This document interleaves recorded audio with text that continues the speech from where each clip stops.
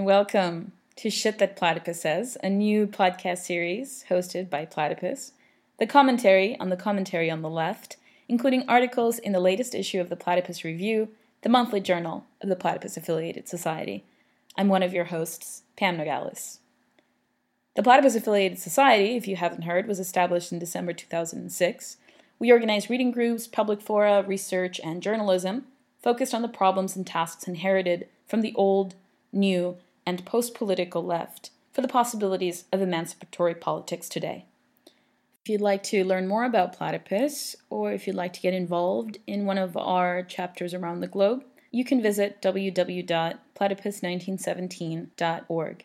Before we get started, just a couple of words about the structure of our podcast. We've divided it into 3 parts. The first 15 minutes will be on the commentary on the left. This week we've taken up Paul Damarty's review of Angela Nagle's Kill All Normies, the online culture wars from Tumblr and 4chan to the alt-right and Trump, published by Zero Books this year, 2017. This was published in the Weekly Worker, which is the organ of the CPGB based in the UK. You can find a link to this as well as all of the material we'll be discussing today in the description of our episode on the SoundCloud website.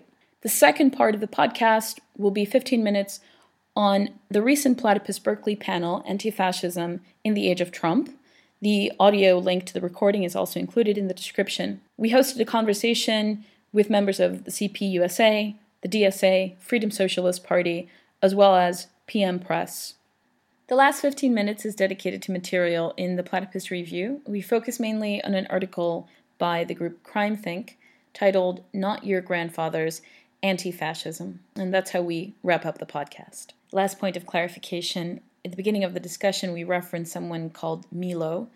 That's just us mispronouncing Milo Yiannopoulos' name. So that's Milo, not some fictitious man by the name of Milo. Have a listen. Hello, welcome to the first of the Platypus podcast. Shit That Platypus Says. The commentary on the left commentary. The commentary on the commentary, as well as on the material on the Platypus Review, the latest issue of the Platypus Review. Issue 100. Issue 100, but it'll be on a rolling basis, so it'll be new issues every podcast.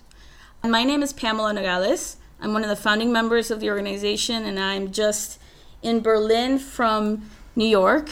I'm staying here for a bit. And I'm with Lori Rojas, and she's also a founding member of the organization.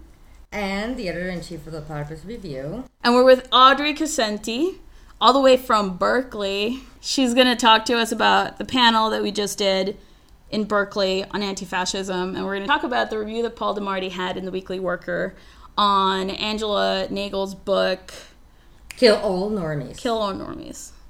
Some of the conversation that we had before this podcast was about this bizarre masculinity of the male white boy at the keyboard that she's got as the central character of the alt-right. I actually have no experience with these people. I can only imagine what it looks like because there are circles on the left that are very small and have this kind of culture of blogosphere situations. I guess my only imagination of it is through Milo, like watching videos. Through Milo, yeah. Oh, yeah, right. Like a Vice interview with, yes. But isn't that, like, in some ways, like, that at its best? I mean, it's not the blogosphere Tumblr thing, right? I mean... What do you think, Audrey? They're older. I don't know if they really understood or if they shared the experience of people who are younger who, before even, honestly, social media, like, before, like, LiveJournal and MySpace, you know, if you just had a sort of, like, a national tragedy, I mean, the height of that was probably, like, 9/11. That I think was a formative experience for a lot of people. I was like 14, in feeling this sort of absurd notion of like we're supposed to feel really sad about it, and especially when you're young, you just like you don't really know why, and it feels all very inauthentic. And I think that that's just kind of been maxed out now to the point where, you know, if you have like a different profile picture on Facebook, like a French flag or something, that's like you're really just saying you're the kind of person who listens to NPR or something. Like, you don't really care about people who are dead. And so there's already implicit in all of that this kind of insensitivity to death. And so looking at the people who would, I don't know, just be insensitive after someone would like kill themselves or whatever. It's like, it seems shocking to people who, I don't know, I guess haven't yet experienced that pressure to inauthentically mourn something that they don't really experience on like a firsthand basis. I think that's kind of universal for like a large segment of people growing up.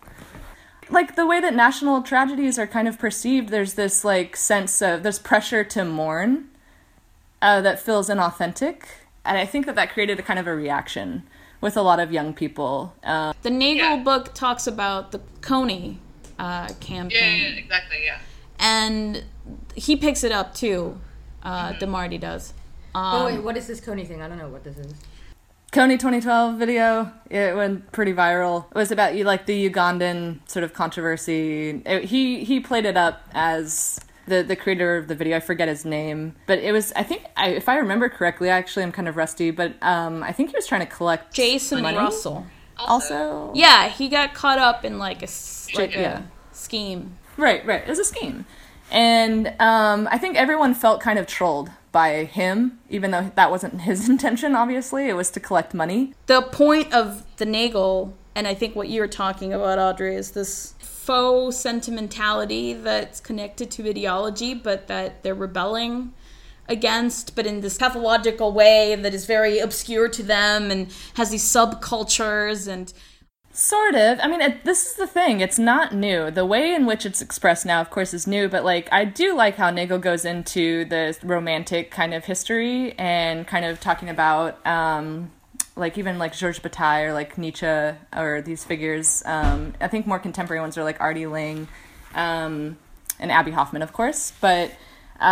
just this idea, like even like greaser culture, I guess, which was sort of like a rebel rejection of like feminized conformity in like post-war America. I think there's just like, I mean, it's best summed up with like the Misfits or Dead Kennedys or something. Like if you've ever heard of like the lyrics of like The Last Caress by the Misfits, it's as bad as everything you'd see on like 4chan. But, you know, people like me listened to it when we were younger because we were just like, fuck yeah, like, they don't give a shit. I don't know, there's like this, it's not even, like, if you take it at face value, of course it sounds evil or whatever you want to call it, but there are people who feel a kind of freedom in being able to be seen as evil for the sake of being seen as evil, not because they even believe in this stuff. Right, but that's the cynicism of it, which is like this is a kind of deep cynicism. It's a kind of like assault on belief. I mean, the notion of belief, right? Like having values in that way, because it's all fucked, and so fuck off. But isn't that exactly how like trolls justify their activity as trolls as well? It's this deep cynicism. I mean, they're justified. I think that's what it is. It's a kind of symptom of a deep cynicism. It is provoked, right? Meaning it's expressing something true. It's not coming out of nowhere for sure. It's deeply also cynical of values, progressive values.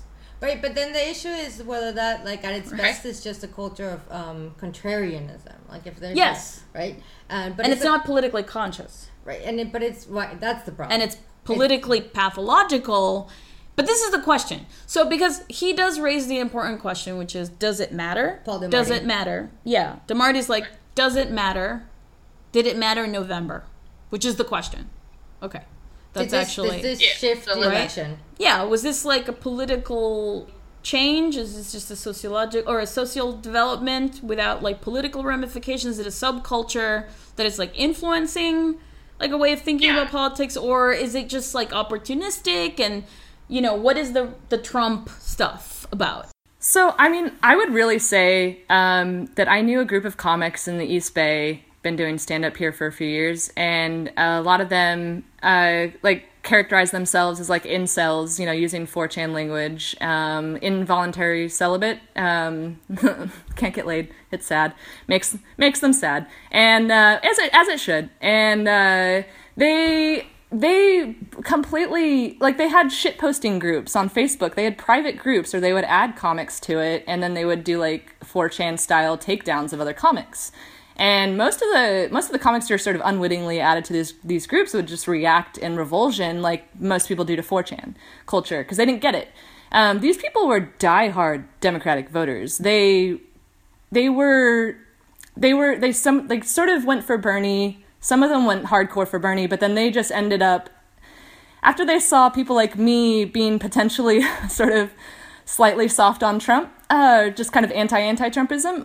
It was a kind of what I saw in them. The only thing I could think of is like the 1905 like soldier revolt of sort of like having this revolutionary impulse and then at the last minute kind of just falling aside and falling prostrate before authority. Yeah, like it just, they pulled out. They couldn't do it. And I think it's because they're mostly afraid of what they'd kind of started in a lot of ways. So there's a real divide of people who definitely went for Hillary and supported the Democrats, and then some other people who just were so apolitical that for some reason it ended up lending itself very well to Trumpism because it was sort of apolitical. But I mean, that group really started with, if we really think about where it started, it was like Jon Stewart when 9/11 happened, he cried. It used to be just funny and totally apolitical, and Jon Stewart made it political. He made it about virtue signaling. He bought into like this sort of the millennial subcultural like exclusivity of making sort of obscure references instead of a real like funny punchline. And people reacted against that. They were like, where's the comedy? This isn't funny. It's not transgressive enough. And so that was like a boil that needed to be lacerated. And until it was, you just had this sort of subculture kind of swell up and swell in the ranks, and it just kind of kept getting stronger. That's at least from my perspective, that's what I saw. Is no one was really able to even respond to like Jon Stewart-ism and like aging 30-somethings who were sort of reprimanding their younger brethren on 4chan to sort of get in line and do the right thing. And then people are just like, it's making me feel really old. But I'm just curious, is this stuff happening? Like, it really is, because I'm actually quite disconnected from this culture. I'm just wondering about, like, is this happening to people when they're in high school or when they're in college? Both. Definitely started in high school, I think. Yeah. I mean, I'm older. I'm 30, so I'm definitely getting up there. But, yeah, it definitely started in high school, at least for me, or maybe even earlier. Like, if we were to all play Dungeons & Dragons, we would be chaotic evil. Like, that was the orientation, you know? Or it's just kind of, like, delighting in transgression culturally.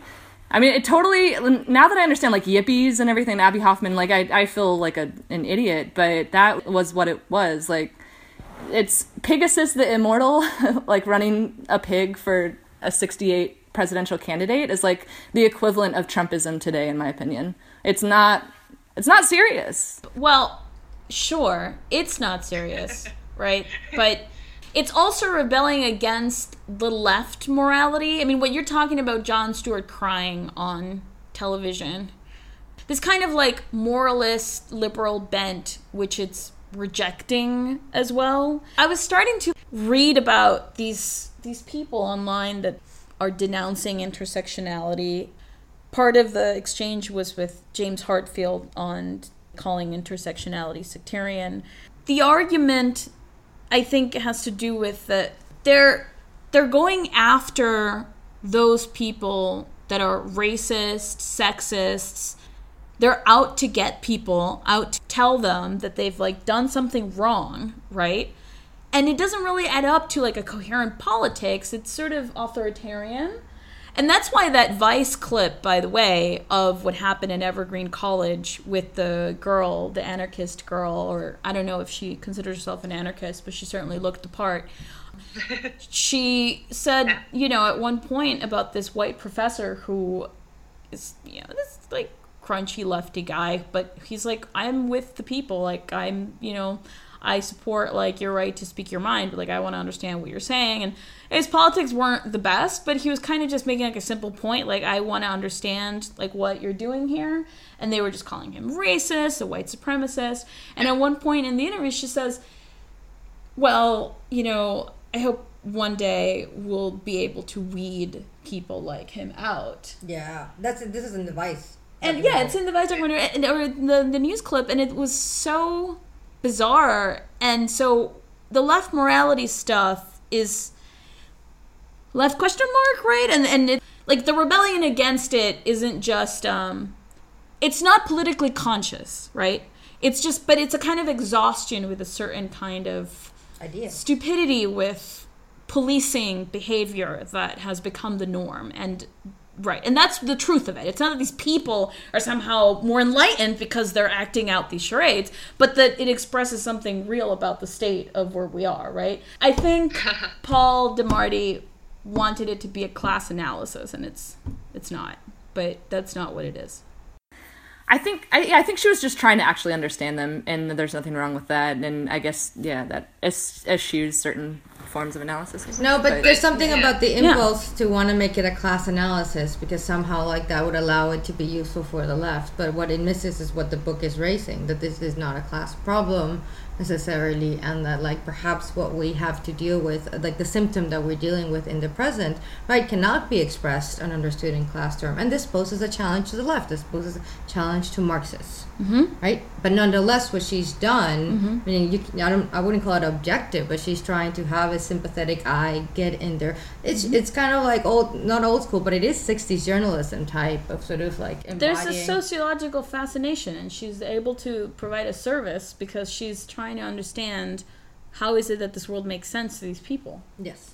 I mean, I think it's helpful also to look at her book as looking at the sort of intersectional Tumblr liberalism, although I hate to use the word liberalism in talking about them, and the 4chan sort of B-tard culture as both sort of emanating from the same, like, sort of fellow traveler of the new left, I guess, like the yippie hippie kind of thing.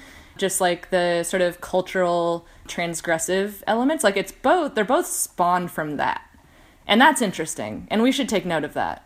Like 4chan doesn't come from Pat Buchanan. It doesn't. Milo doesn't come from Pat Buchanan. It is a form of discontent that like matters to think about. Yes. And the issue is perhaps why there has been such a huge reaction to her book from the left. Right? They've reacted against her quite aggressively. And honestly, until to this point, I don't get it. I don't get why there's such a negative response to this work. Right? When it actually is clearly important, or if they're not wielding political power in any way, right? If they did not move the election, did not necessarily vote in Trump, they definitely became a phenomenon of the Trump election, of the kind of discontent that we can have acutely. Like sort of allows us to acutely understand the discontent of the present, whether or not it is like truly a political organization that can sort of change the course of the election. Well, it's a diagnosis of the present that the left needs, and so if this can actually help, why it's not propaganda from the communists. That wrapped up our first part of the podcast on Paul DeMarty's review of Angela Nagle's book Kill All Normies. So a bit of a musical interlude before we get to the second part of the podcast. We leave you here with The Misfits' Last Caress.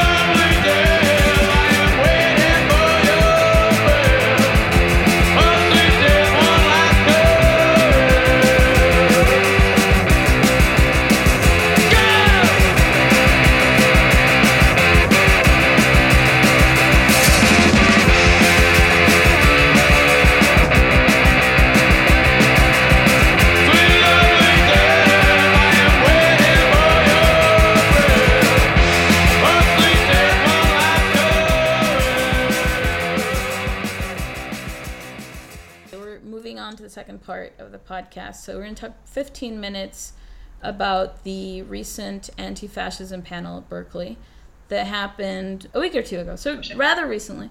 At Berkeley City College. Yeah. We actually had, we told the RCP about it, and they were like, oh, it's at the City College, not at Cal, which is, University of California at Berkeley. And I don't know if that was the main reason why they didn't show up, but it was kind of interesting that they were turned off by that.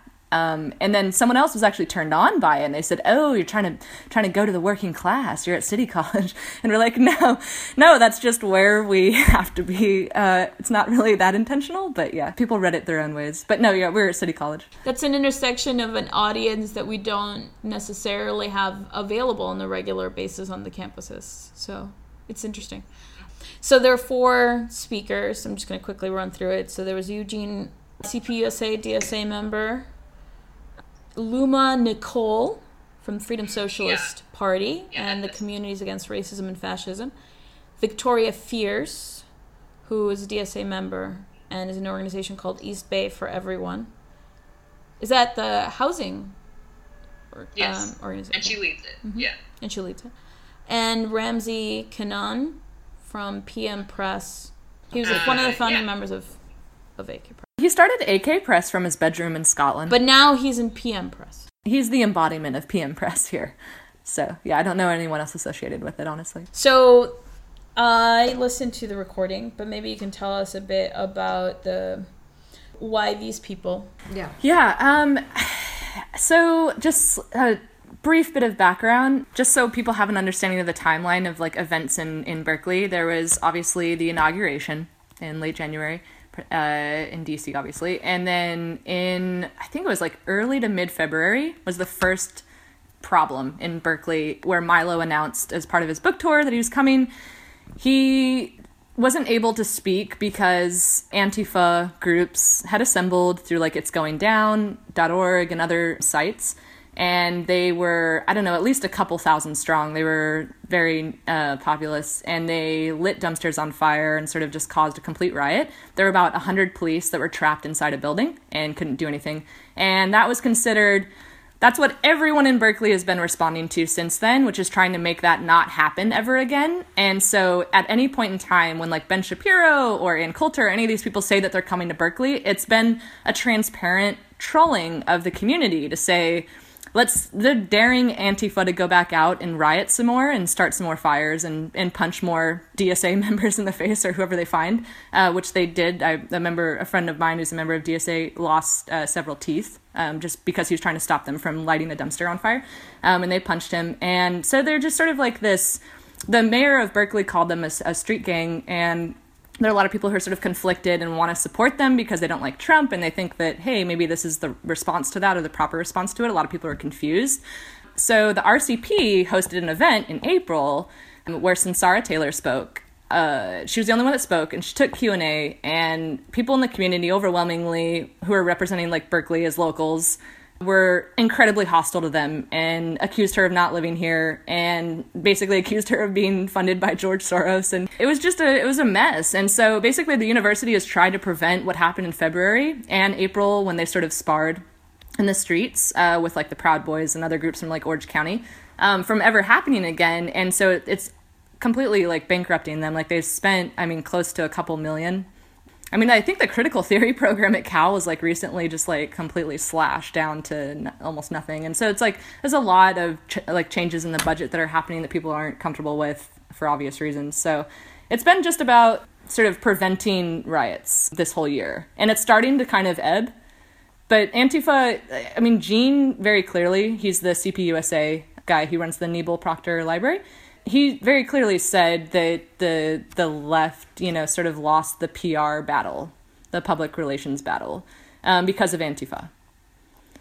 But then he also says, though, within the same presentation, he kept repeating that the correct position is still to, defend these people against being persecuted by the state. Sure. He kept, these two things. Okay. Right? He's like, we lost the PR battle. This looks bad. But we can't denounce this because it's being put under the target of the state. And so we have to be principled leftists and support them against the state. And what was the response to that? I think that, there's a lot of opportunism in his talk too, though, because he was one of the people that actually said this is not fascism, but then sort of gave in to the idea that that's what the kids are calling it. Literally no one said this, but that was the implied attitude that was the attitude of most of them except for Ramzi Kanan, who I thought was a bit sobering in response to a kind of amped up opportunism about where the millennial left is at. So they knew that it was incoherent, but thought that the way they would support it was just by supporting it. Right. There's a sense in which people who are saying that this is fascism and who are spreading around these very popular, well-made posters at pretty much every business in Berkeley, Oakland, and Albany, which is just north of Berkeley, that says like Albany or Berkeley or Oakland united against hate. They're everywhere. And so there's this sense in which, of course, this is the right position to take, and the community is probably at least sympathetic to that idea that Trump represents hate or fascism or whatever. But the kids have sort of gone too far. Some of the kids have gone too far. And, you know, we admit that. But we're still right. Of course, this is fascism. There's kind of that idea. So the point is a disagreement on the grounds of tactics, but not on the quote-unquote politics. Exactly. Yeah. Insofar as what they're saying is, well, we know, we have the analysis. You can look at Trotsky. This is what fascism was. Look at the writings of the 1930s. Like, literally, this is what Luma Nicole from the Freedom Socialist Party was like. We have the analysis. It's available. We have the analysis. Go read it. We have the analysis. And then she says Trump is not fascism. But then she gives in, I think, because it's what's going, right? It's what's alive. So there's a kind of tailism at work. And I think what these people think that they're doing is supporting the new rebellious spirit, but they're doing so without clarification and maybe even an interest in being interjecting too much. I don't know. I guess I don't know, because it did seem like they both, at least the first two panelists, had an understanding that when you talk about Donald Trump, we're not talking about a fascist America. They were very clear about that. Mm-hmm. And yet, it seemed in the room there was this kind of agreement that that's just the way that the resistance appears, and that one supports the resistance, right? Right. There's this idea. I think there's this idea that, like, if there's any kind of a protest movement, that it's some kind of an emotional, pre-rational kind of reaction to something, and so it's eminently, like, valid.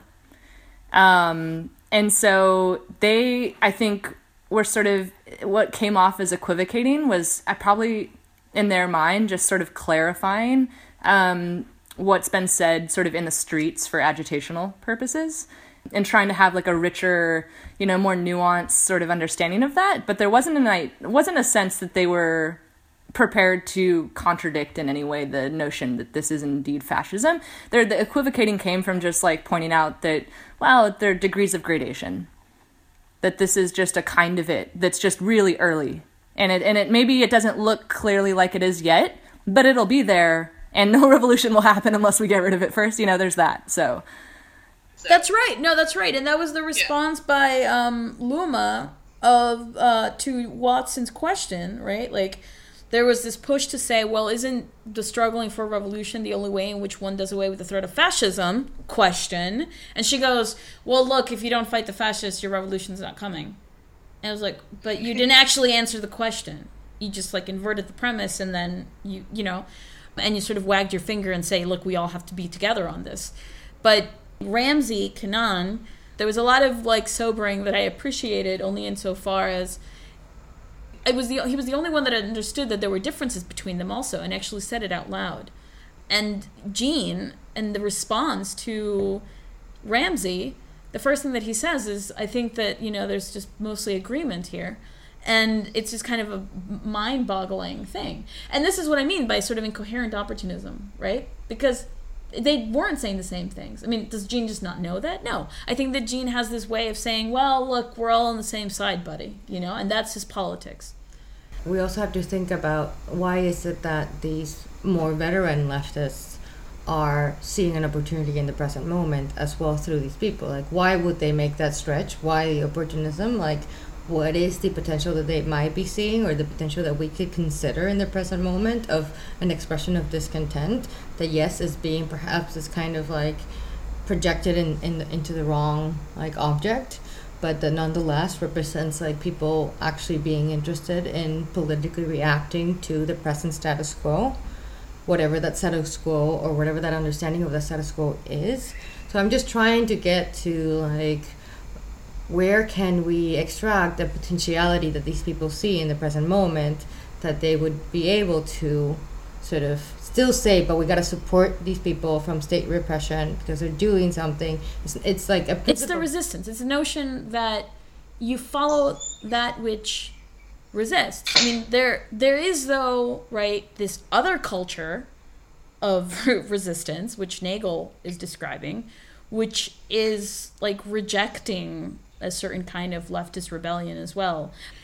There's the question of what potential they see, and then there's the question of what potential there is, and whether there is. The idea that, you go punch like the Nazis or something as a form of politics. I mean, at least the anarchist on the panel, Ramzi Kanan, was very coherent here. He was like, this is just a tactic through which you can fight against the right wing that's going to rebel against your revolution. That is the goal, though, revolution. So if that's not going on, then what is this? And so if that's not going on, what is this? Right? What is this today? That's a good question. But there's definitely like an implicit popular frontism. Like we had a member of Cal Anti-Fascism turn us down because she thought that the panel would divide the groups against themselves and was bad for like solidarity on the left. Like that was explicitly what she said. And I should note that she also was upset. She was featured in a photo in the New York Times in a T-shirt that said Cal Anti-Fascism, and she sort of like turned to the left, and so I just thought it said Cal Antifa, and I was not aware that Antifa versus anti-fascism is an incredibly important difference, and you can't mix them up. And I sort of was naively under the assumption that one was just like a truncated form of the other, that it's sort of whatever. So yeah, she went into sort of like an hysterical fit because I accidentally said Antifa. So there's this idea that like people who want to be seen as this sort of civilized anti-Trump, anti-fascism activists do not in any way want to be associated with like the street gang-ified idea of Antifa, even though they don't call them street gangs. They say the media portrays them as that. So there's this, it's real confusing. They don't see the Black Bloc as necessarily a street gang, or they don't admit to that. They think that's a media distortion. But then they tacitly admit to that by wanting to distance themselves from it. So it's just very confusing. But all that's sort of going on. So there's this idea of like the panel itself, just having a conversation would like impede the solidarity on the left. That I found that was probably like the most depressing part of this process.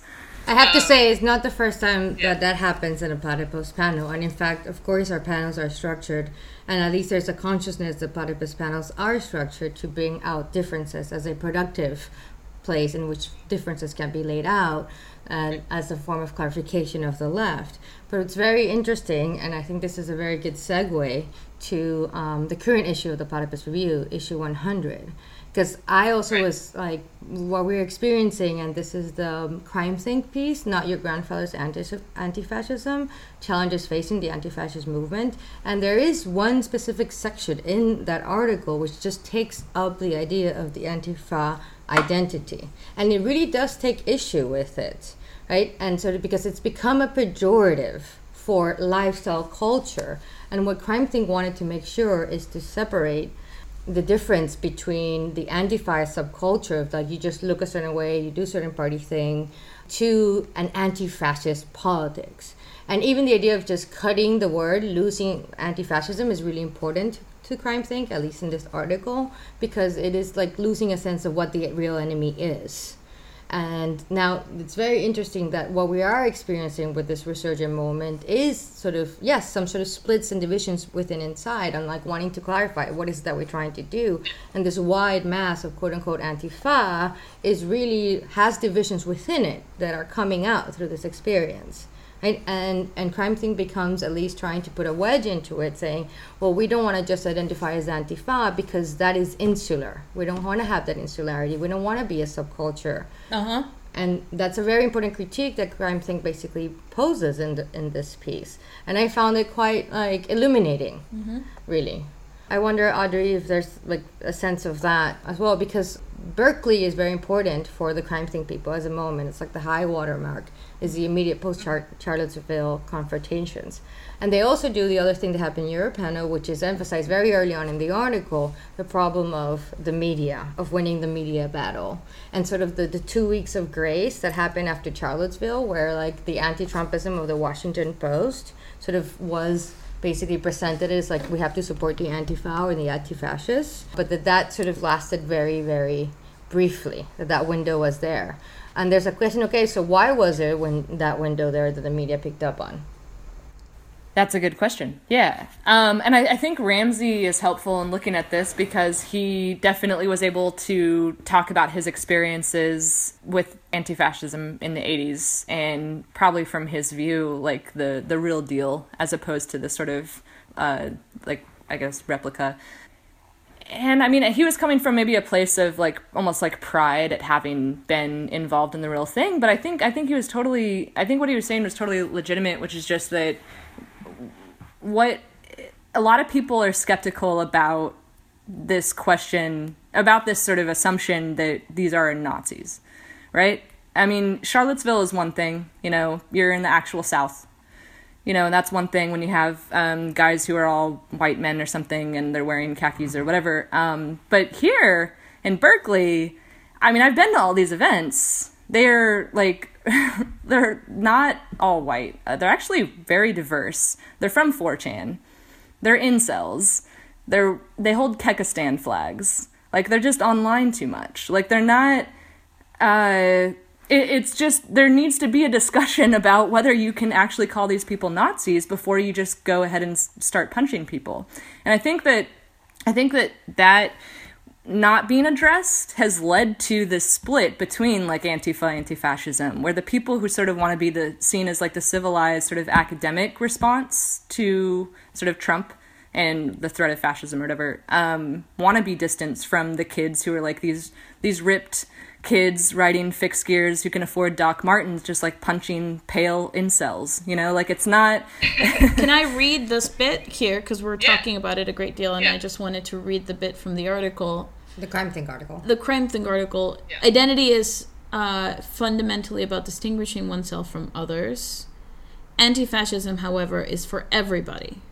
We should be careful not to insulate it within a particular demographic with a specific dress code and lingo, limiting our outreach to those familiar with the same rhetoric or reference points as ourselves. So yeah, the critique is about not appealing to the masses of people that you're supposed to politicize, right? And to becoming like a subculture. It's a bit of a salve, though, to the reality that, I mean, the 4chan people, the Tumblr liberalism people, just tying this all together. I mean, these are all aspects of subculturalism run amok. It invades everything, including comedy, where it's just all about sort of obscure references rather than, whatever they were originally organized for. It's all about feeling like you're a part of a community. And the only way that they're able to feel like that is through exclusivity. So, I mean, I think that it's nice to say that now, when you want it to be more inclusive, but like, I mean, just think of like the Tumblr liberalism didn't translate in the election for a reason. When you have a bunch of people shamed for not knowing the list of 72 pronouns, they're not going to be on your side. I mean, it's only going to be a handful of people that know that stuff. And that doesn't translate to politics. It's anti-politics. It's a way to exclude people. And so all these groups that have sort of used exclusion for their own purposes for so long are now kind of regretting it for good reason. But it comes off as a little too late. So I don't know what's going to happen here. I think you're right. But the exclusionary narrative that you're talking about, it reminded me of the critique, I guess, by some of the people like Hartfield and others of the intersectionality stuff in terms of the claims to authenticity. So, like implicitly in an argument where you're saying you're excluded because you're not actually a woman, therefore you cannot be a feminist. This argument, right? The claim is to a kind of authentic self that can then speak and that you're policing that space, right? And so it is deeply kind of authoritarian. And yeah, so it's exclusionary and authoritarian. And, Hartfield goes so far as calling it like anti-humanist because it has this kind of like anti-universality quality about it. I mean, again, just to drive the point home, the rebellion against is not politically conscious and it's deeply pathological, but it reveals something true about a kind of distorted leftism, whatever one wants to call it. I don't know, we're seeing the consequences of that, I guess, kind of brand of subculturalism, the way that it's expressed itself with, like, millennials specifically. It seems to pervade everything on using, like, I guess, like, the traditional spectrum of left and right. It's everywhere. It's not like it's confined to any one group. Everyone's guilty of it. And now we've seen the political consequences. And now we're scared. What do you mean by that? Now we've seen the political consequences. Well, I think that's what Nagel was trying to get at, is like, how do these phenomena tie into what happened in this election? Why were there so many people who sort of rejected, like you say, in maybe a pre-political sort of more psychological sense, but like rejected Hillary's particular iteration of identity politics? And I think it's because it was totally tied to Tumblr liberalism, especially with like, figures like Lena Dunham and these people coming in. And without realizing, I guess, that what that association would do, it totally sullied the campaign. I mean, there are a large amount of people in the center who are not on 4chan and are not at all sympathetic to, that sort of culture, but felt pushed away or pushed out of the movement without realizing it. No, but now this rationale is starting to get me a little bit, like, I'm becoming a little bit doubtful about it, because sort of like to the degree that like, okay, this is kind of like everywhere and the discontent with the Democrats is everywhere, but I don't think it actually fully explains why the Democrats lost, why Hillary lost. And it just like my sense of it is like we're still, that when it's embedded under, we're still trying to understand why Hillary Clinton lost. I have a little bit of a problem with it, but that's basic, like if that's what's motivated, fine. But I don't think it actually answers the question of why Hillary lost sort of sufficiently. And, I just think about like, well, the sense of like Pennsylvania and Michigan, mine workers and auto workers voting against the ranks of their unions, not democratic. Hillary Clinton didn't even show up in Michigan for the election campaign, right? She just thought she had it, and Trump took it. But so it's sort of like, these were two very important swing states. Like, and the numbers that I just want to sort of say, like the auto workers in Michigan and the mine workers in Pennsylvania are perhaps a larger voting branch that had swung like perhaps. No, yeah, they are a larger voting branch and that swung two very large states in the whole thing. So it does. I don't want to diminish the significance of what this work of Nagel is doing, but I also sort of feel like this is an insufficient answer to the problem why Hillary Clinton lost. This is not the answer to why Hillary Clinton lost. This book is not the answer to why Hillary Clinton lost. I think that it's... I was just pointing to the DeMarty review because he puts it this way. He's like, okay, so Trump won last year on the thinnest of margins, and that kind of success certainly has many fathers. Alt-right enthusiasm for Trump, the bête noire of the conservative mainstream, is one explanation. Mm-hmm. The lukewarm attitude of Democrat constituencies for Hillary is another. Mm-hmm. The left behind of the Rust Belt are one more. On it goes. No, I totally agree. I like, if anything, I should have been more clear about the fact that like I'm speaking for a certain group of people that I probably can't even necessarily speak for, and so it's all very problematic and abstract. But I mean, just like my milieu of like comedians who supported Bernie. And a lot of them ended up going for Trump. And a lot of them were not, white men. That's interesting. So, yeah, I mean, I think for the people who are sort of like in my socioeconomic status or sort of like cultural milieu, that I think that sheds light. The discontent with like Tumblr, like activism sheds light, but it's definitely not true for everyone. But I mean, a lot of Bernie supporters who went to Trump like kind of put him over the top, and so that's still an interesting aspect of it, but it's by no means like a complete explanation. Here's a question. How did they understand the going from Bernie to Trump? How did they argue for it, justify it? What was your sense of that? I could go on and on and on about that. But I'm evidence of that. I never considered Trump at all, and I still am not a pro-Trump person. But there was an aspect of, Chris's article, Why Not Trump? I kind of was one of those people after the Democratic convention where it's just like, hey, this revolution's going to keep going. I don't care if he's out, we're going to find a way. And then eventually we're just like, come on, Jill Stein? Like, I couldn't really maintain that. And he had a sentence in Why Not Trump about how Jill Stein voters didn't realize that they're actually, sort of supporting Trump. And so that kind of clicked for me, and I just realized I should just be honest about I guess what I'm really going for. It took me a while. It was a whole transition, but I think in my experience, a lot of those people, it either came from like a transgressive kind of a comical, just like, who cares? He's not going to win anyway. But like they were dishonest about the fact that they actually wanted him to win. Or a kind of, like you just had to give them permission. That's it. It was very simple. You just kind of had to reveal this like top layer of seeing Trump is off limits completely. It was a very easy fix. Like you just kind of give them permission for it, and they did it. It was not hard. And so that's what seeing Sanders and Trump as like a dual phenomenon is really clarifying here, because in some ways Sanders was just like sort of the less honest Trump. So. Yeah, I think a lot of people experienced the kind of transgression in political terms. It clearly should go without saying that most comics have no idea what they're talking about when they talk about politics. They really don't. Yeah. But they're sort of forced to sound like political adolescent rebellion. But the service of the book, just going back to this, right? Like, because you kind of made one argument earlier, which I thought was good to keep in mind, which is that the book is providing a service. It's posing the question, a challenge to the left, is whether or not like this form of knowledge can be useful towards like building a revolutionary movement. Like, what kind of form of knowledge is this?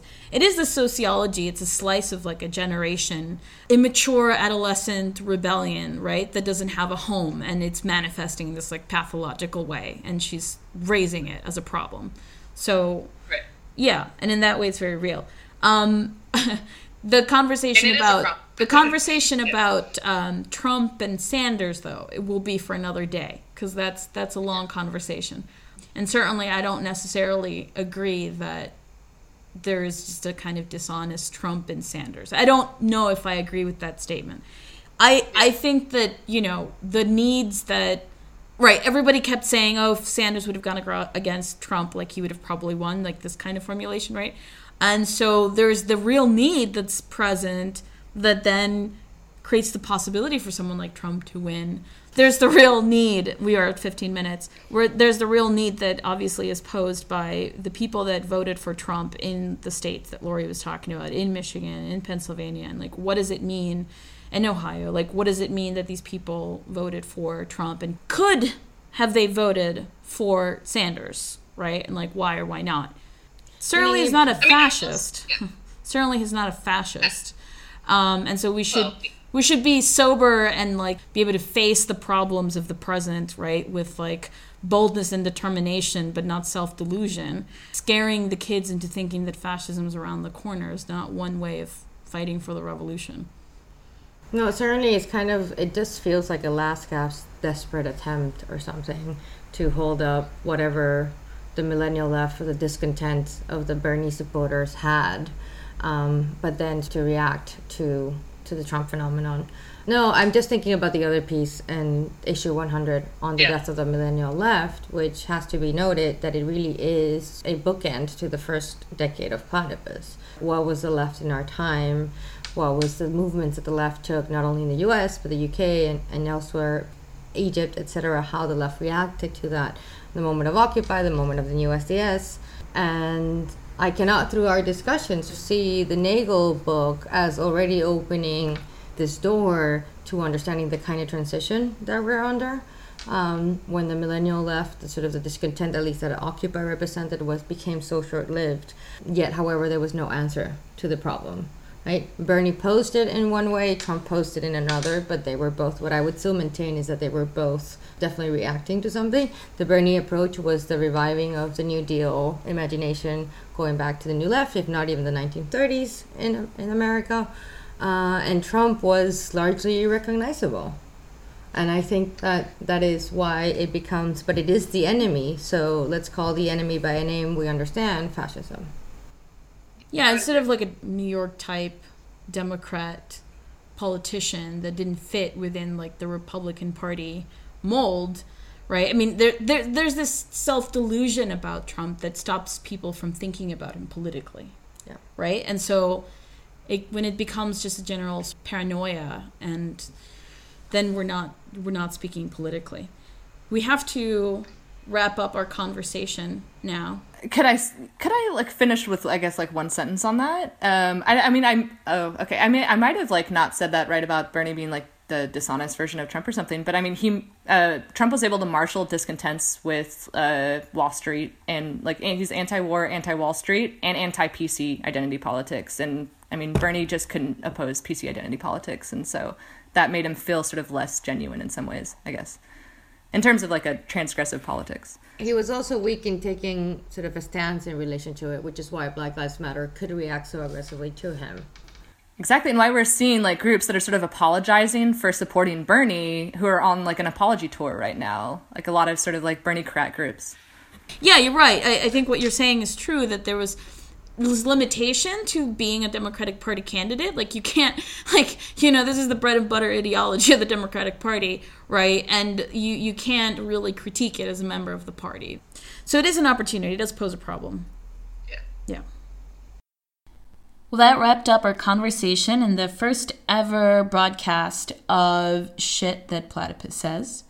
We'll be back in 2 weeks. And we hope to have other members of the Platypus Affiliated Society on the air with us. If you have any recommendations on what we should comment on, please shoot us an email at shitthatplatypussays@gmail.com. See you in 2 weeks. Bye-bye.